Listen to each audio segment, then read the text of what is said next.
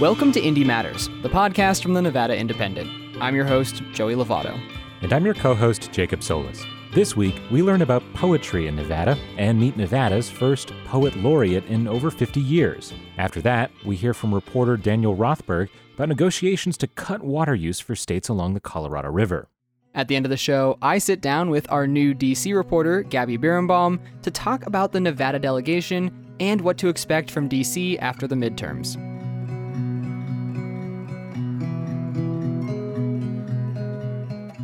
I'm here with Gail Marie Pahmeyer, the Nevada Poet Laureate. Thank you so much for joining me today.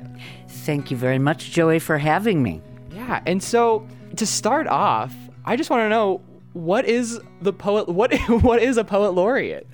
All right, that's actually a marvelous question, and it should be one that is simple to answer, and it's really just not. Here in Nevada, I think we're still figuring it out because we really hadn't had an official poet laureate for about 50 years. So we're starting to look at what can be done, what communities would really like to have some sort of literary arts programming, what kind of projects can we do that would intrigue and engage and satisfy the interests of Nevadans statewide, okay, north, south, Tonopah, all the way across the state. So we're still trying to figure it out. But essentially, I guess a skinny answer might be that the poet laureate is a writer, but usually someone who identifies as a poet who is committed to the community in which they work and is interested in reaching out to citizens of that community to engage them in literacy programs and the arts in general, but primarily the literary arts. So are you just writing poems for the state generally, or are you kind of more of a representative of the state for the arts community? Or I like the term ambassador.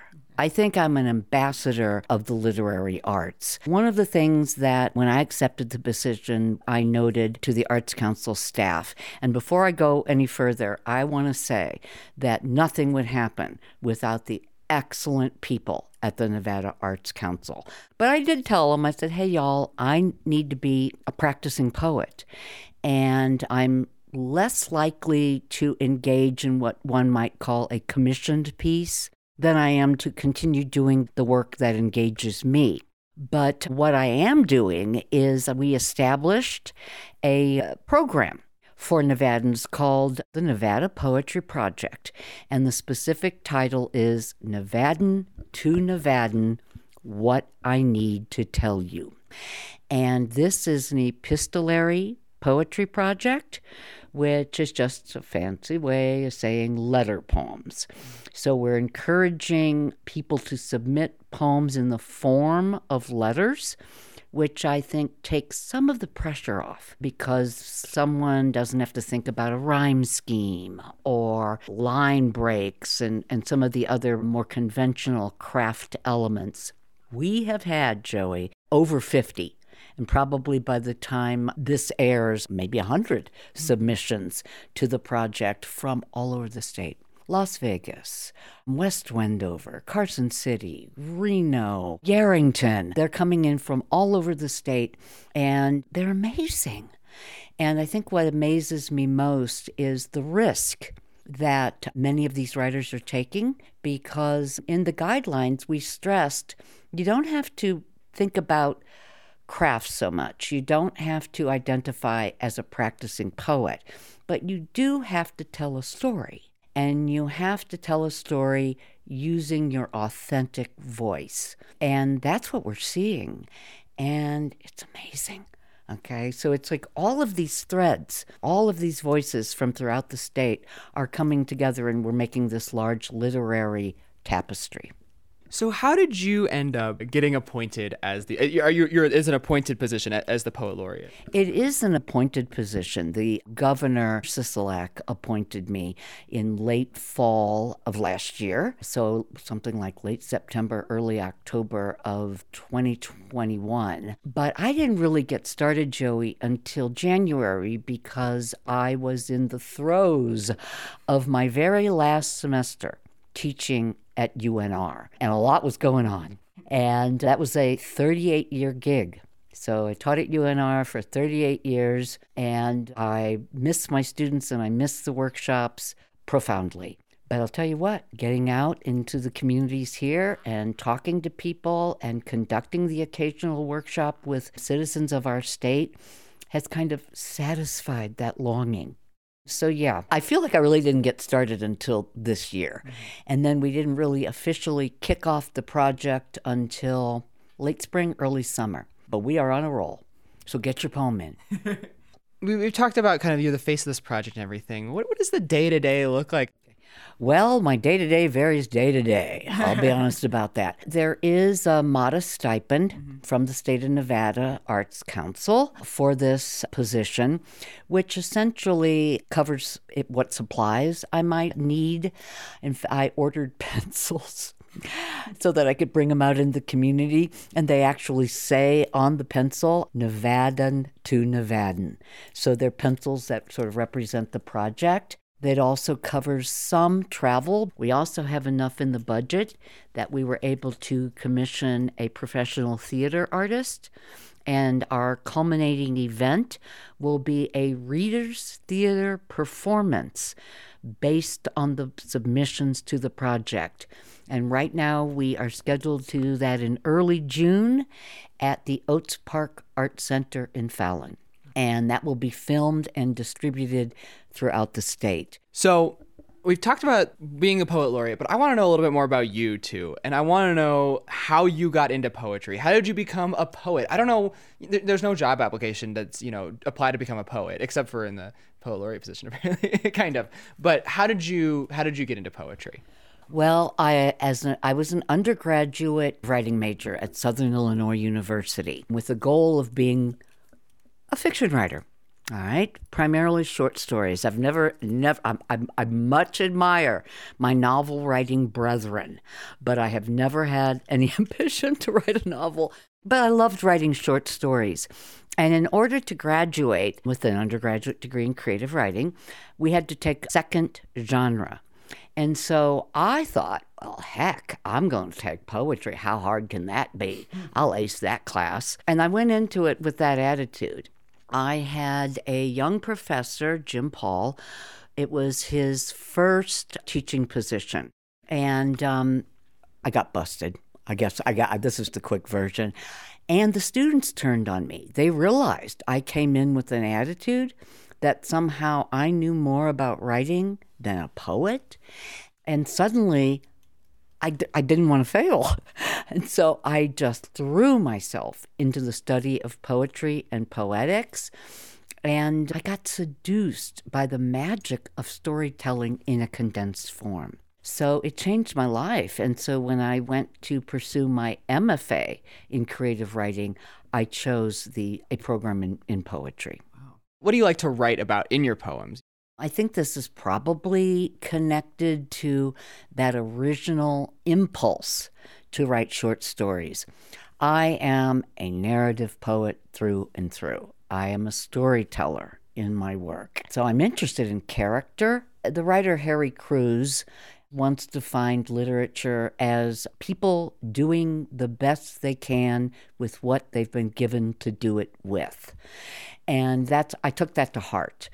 And so I'm really interested in writing about characters that might not be heard otherwise. I don't want to say the lost, but those that don't often become central characters in some of the literature that we seem to admire. Originally, I'm an Ozarks girl, raised in St. Louis, but really a country girl from birth and family. And I want those people heard. So I'm really interested in women's voices, working class voices, rural voices, stories of character. How important is poetry to the mythology and the history of the West, right? You hear about cowboy poetry a lot. I mean, I got the Cowboy Poetry Festival out in Elko in January, but how important is poetry to the identity of the West out here? Well, I think poetry is important to the identity of the world and, of course, to any particular region. But many people I know, working Nevadans, have complicated lives.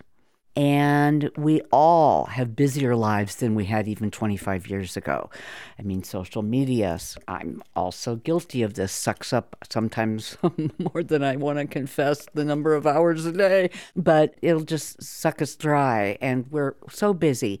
So I think poetry allows us to enter the world of another and to engage with language that is beautiful, perhaps startling, but certainly meaningful in small doses.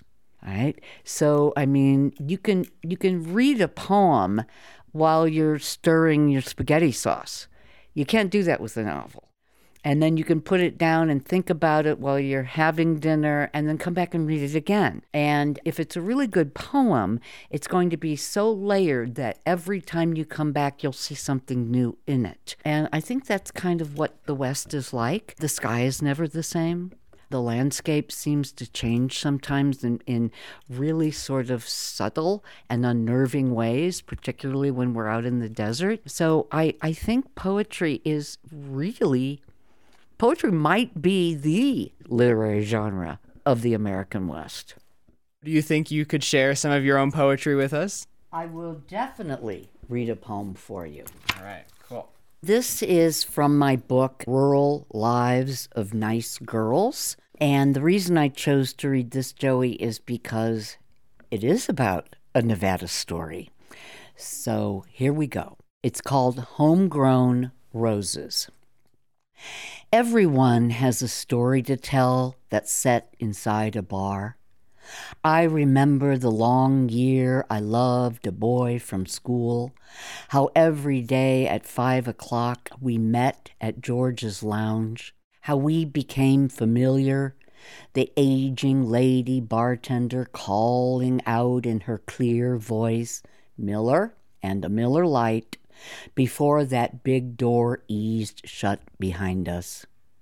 I also recall being conscious of the clock, how in the world of the tavern you are always alive in the future, even if it's only 10 or 15 minutes, long enough to know the baseball game you're watching is behind you, that if you hope hard enough, your team can still score. There's time and plenty of it. Imagine, too, one chilled summer night when I was young and fleeing my first divorce, found myself at the end of the trail in Dayton, Nevada. I met a man who bought me drinks, who fed the jukebox till I thought it would burst, held me close enough to hear his heart. I don't remember when we decided to pretend. This is a bar story, after all. But we told the other patrons, 4 tired cowboys and a black-eyed woman, that we'd just been married. This was our honeymoon, and we were happy. One of the cowboys wandered outside, broke a rose from a battered bush, placed it in a beer bottle, a gift for the bride. I still have it. And now, every year or so, when I return to my truck in the dark after work, I find a single rose anchored under the wiper. My friends think I should be afraid of this, as if this flower were a dead chicken or a stalker's signature. But it's just a rose, and all it means is that I'm forever joined to a man who'll never know my real name, a man I couldn't possibly pick out in a crowd. Now it's your turn. Tell me one of your stories. All right, Gail Murray. Well, thank you so much for joining me today on the podcast, and hopefully we'll hear more of your poems soon.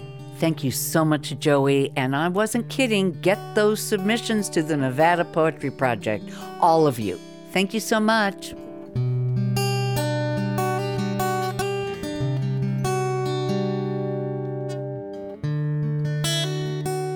Jacob, have you ever written any poetry? Absolutely not. You don't consider your stories on our site to be a type of poetry? No, but I do consider them art. Good. Well, you also write for our newsletter, Soundcheck, which I think would be considered poetry. Yes, Joey, I do write reviews for various media projects that I think are pretty funny, objectively. Good. Well, if you like newsletters, you can subscribe to Soundcheck. But we also have another newsletter about the environment called Indie Environment, and it comes out every other Thursday. That's right. And next up, Joey talks to the author of said newsletter, Daniel Rothberg, who's been following the continuing crisis along the Colorado River as the drought in the Southwest continues and Lake Mead water levels drop.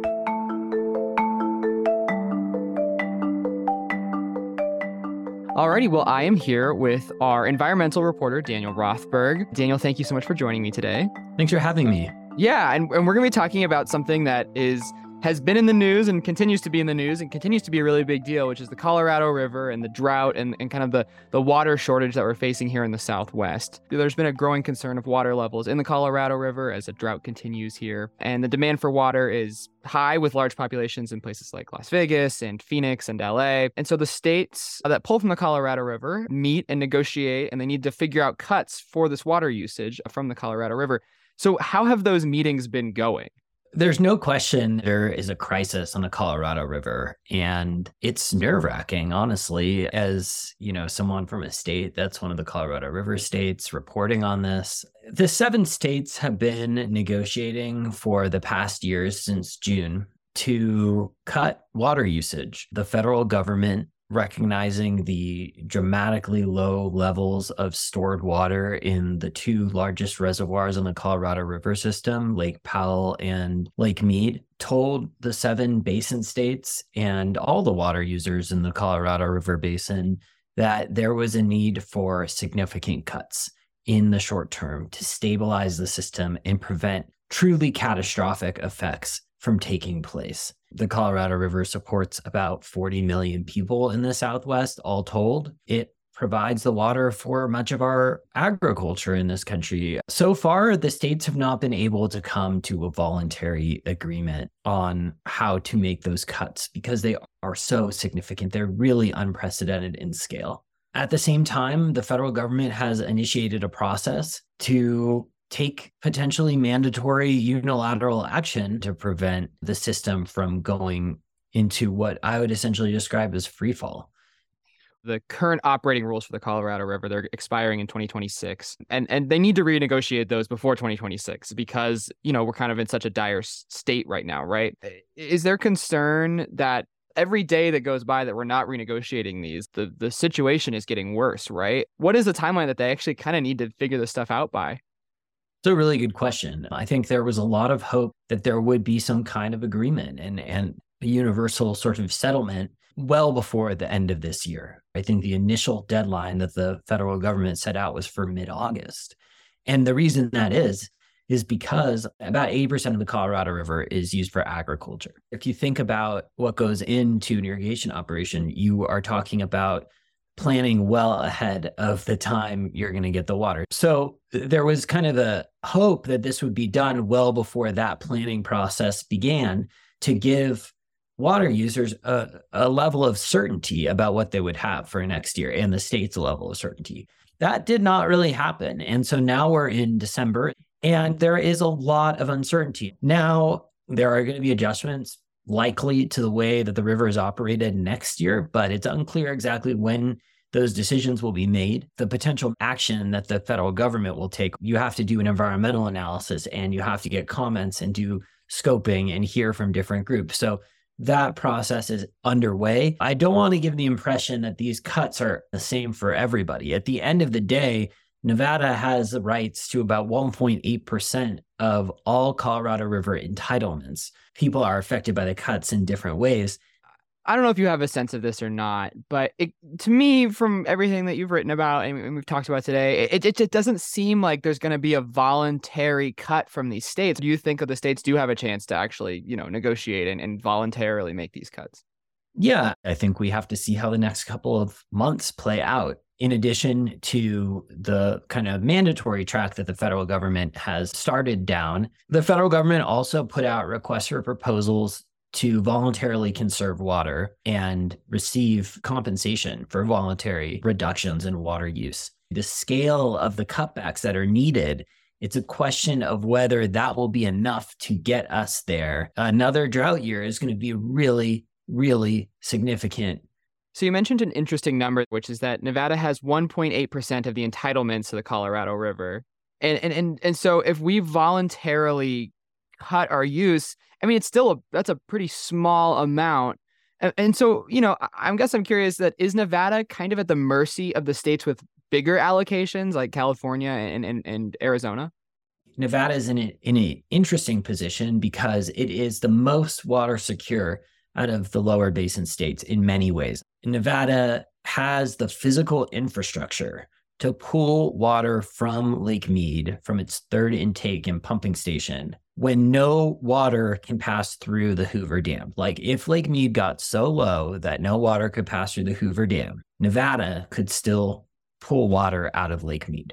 And that gives it a lot of security physically that other states don't have. That said, Nevada has a really big role to play, especially if you look at, population projections for Las Vegas. It's all about conservation. I think John Ensminger, the general manager of the Southern Nevada Water Authority, put it well when I interviewed him, which is that there are kind of three options here. There's negotiation, there's litigation, and there's legislation. And negotiation, he argued, is the pathway that would provide all the water users potentially with the most certainty. The issue now is we're talking about sharing shortage on a much larger level. So if we don't cut back on water use, right? If we continue to use the water that we're using today and there's no negotiations and the federal government doesn't step in, which is probably not going to happen, we're going to make some sort of cuts at some point. But say it doesn't happen. What happens to the water? Is it eventually just all dry up and we don't have water down here in the Southwest anymore? I think that it's a very difficult question to answer. What I can say is that increasingly, without cuts, the physical reality is catching up very, very quickly to every water user on the Colorado River. And that physical reality is simple math.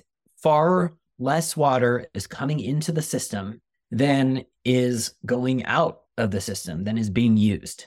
And that deficit is what is creating these shortages. There are all sorts of effects to hydropower in delivering water in a reliable and consistent manner. I'm going to come back to the word. All the water users say, we want certainty. And right now, with the system where it's at, with the potential for the reservoirs to decline even further, there is a ton of uncertainty.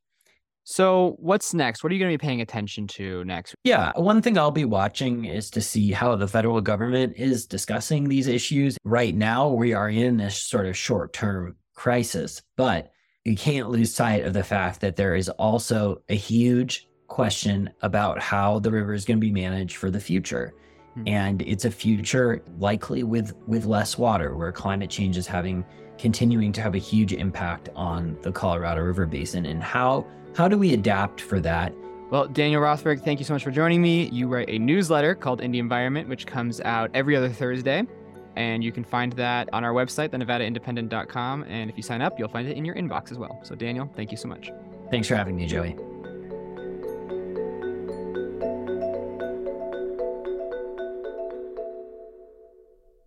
Well, from the West to the East Coast, we are jumping all the way across America, 3 hours ahead to D.C. to meet our new reporter covering the U.S. delegation from Nevada. Gabby Birnbaum has just started with us here at the Indy, and we're going to introduce you to her and get some insight on Capitol Hill after the midterm elections.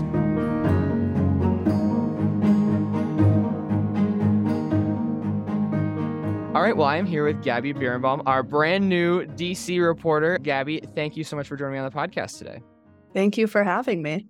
Yeah, and I used to do this with our old DC reporter, Humberto, where I always asked how the weather was in DC because it's very different than it is here in Nevada. So I guess I'll start there. How is the weather in DC today? I'm not going to lie. I have not been outside today, but this week it's been not too bad. It's been like 50s, so a little cold. It's going to get worse. Yeah, we're all freezing here in like the 20s and 30s up in Reno. Oh. So yeah, welcome to the team. You are our new DC correspondent. So to start off, can you tell the audience a little bit about yourself? You know, what's your education history? Where did you work before this? How old are you? Sure. Well, hi to all the listeners. I'm Gabby. I'm 23. I'll be 24 in January. I went to Northwestern University out in Chicago. where I majored in journalism and political science. So this job is a good combination of both. And then before this, I was working as the digital editor at the Washington Monthly, which is like a small magazine, small but mighty, they like to say, in DC that does a lot of coverage of kind of niche policy areas. And then before that, I was working at Vox, where I wrote a daily newsletter called Sentences, which was just recapping basically 2 big stories from politics that day. And then also did a lot of coverage of transportation and infrastructure. That was like during the negotiations for the infrastructure bill. So I ended up learning a lot about transit and rail. So are you from DC originally? I am. So this is a bit of a touchy subject among DC people. I'm technically from Arlington, Virginia, which is like right over the border. It's the part of Virginia that used to be part of DC. But I went to high school in the city, so I feel like I have some claim of it. And I live in DC now. So right. I think I can say I'm from DC, but some true natives might disagree. Well, Nevada also has a very strict policy about, who can be considered a Nevadan and stuff. And I'm still not really sure if I'm considered one. But I'm also curious about, your connection to Nevada, if any. How did you end up kind of deciding to cover Nevada from the DC angle? I was looking to do more fast-paced type of reporting, more on-the-ground reporting. I've always wanted a chance to cover Congress. And then to me, Nevada just seems like a really interesting state in that it has like a manageable but important congressional delegation, I think, which we saw in the midterms with Catherine Cortez Masto being the majority maker. And then I think there's a lot of really interesting sort of political interests that you don't get anywhere else. The influence of the gaming industry, of the mining industry, the importance of tourism, and then the way that Nevada has been, it seems to me, a microcosm for so many national trends. The way COVID hit the economy in Nevada harder than most states, the housing crisis, which I've done a lot of work on previously and which we see all over the US, I know is particularly pertinent in Nevada, where rents have been rising a ton and people are getting priced out. And so I thought all of those things would make Nevada an interesting state to cover. I've only been once when I was a kid. I went to Lake Tahoe and I got sick, and my family's Russian. And my only really memory is that I was stuck in a van with a bunch of Russian people driving around the entire lake, and they spoke Russian the entire time, which I don't speak. So I'm hoping when I go next week for our team retreat that I will make much better memories. Yeah. Well, you'll get to go to Vegas for the first time, right? Yes, which I'm excited about. I'm very curious to see. People are always kind of shocked by the slot machines in the airport is always kind of a big one for people visiting for the first time. I'm excited to see the casinos and get the whole Vegas experience. So what are you looking forward to covering? I think I'm coming in at an interesting time as control of the House is about to change extremely narrowly right to Republican hands. So I think we're going to see, in terms of policy, we're going to see what can still be done on a bipartisan basis, which will be interesting. And a lot of what I'm interested in is seeing both what Republicans do or are unable to do in the majority in terms of corralling their members, even if Kevin McCarthy is going to become speaker, and just tracking how Mark Amodei, who's the only Republican in the delegation, how he navigates all of that as like a pretty conservative member, but also someone who has stood up to Trump before and is in a very safe seat, which gives him the cover to sort of do what he wants politically. So I'm curious to see how he navigates what I expect to be a pretty tumultuous Republican majority, what his thoughts are on when and if the Freedom Caucus derails legislation, and then how much he participates in what I assume are going to be a lot of investigations into the Biden family or other sort of conservative things that get them excited. And then I'm curious to see the Democrats who are now returning to the minority after 4 years, what kind of messaging bills they want to send. This is a time for those 3 Democrats in the House to really message to their constituents back home when they're up for election again in 2 years, what kind of things they're interested in doing. And then policy-wise, I definitely still want to cover housing. I know that that's a priority for Cortez Masto and that she's been interested in low-income housing credits. So I'm curious to see, as housing, which has traditionally been a local issue, just becomes more and more of a national crisis, what the federal government does to intervene and how they can sort of incentivize zoning changes and various things in Nevada and across the country. Have you talked to the delegation much yet? Have you kind of gotten to know them at all?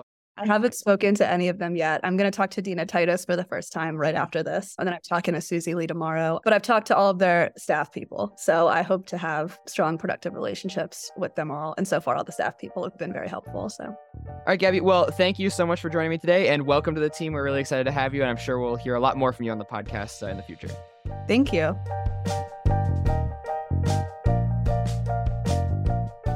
Well, that's our show for you this week. Thank you for listening. This show is produced and edited by me, Joey Lovato, with additional help from Jackie Valley, Michelle Rendells, and of course, my co-host, Jacob Solis. For the listeners, Joey edited out the word lovely co-host. Anyways, if you want to support the show, leave us a rating and review wherever you listen. You can also email us at podcast@theenvyindie.com. Our theme song is from Emily Pratt, and we have additional music from Storyblocks, June Pearson, and Joey. Thank you for listening to Indie Matters, and we'll talk to you next week.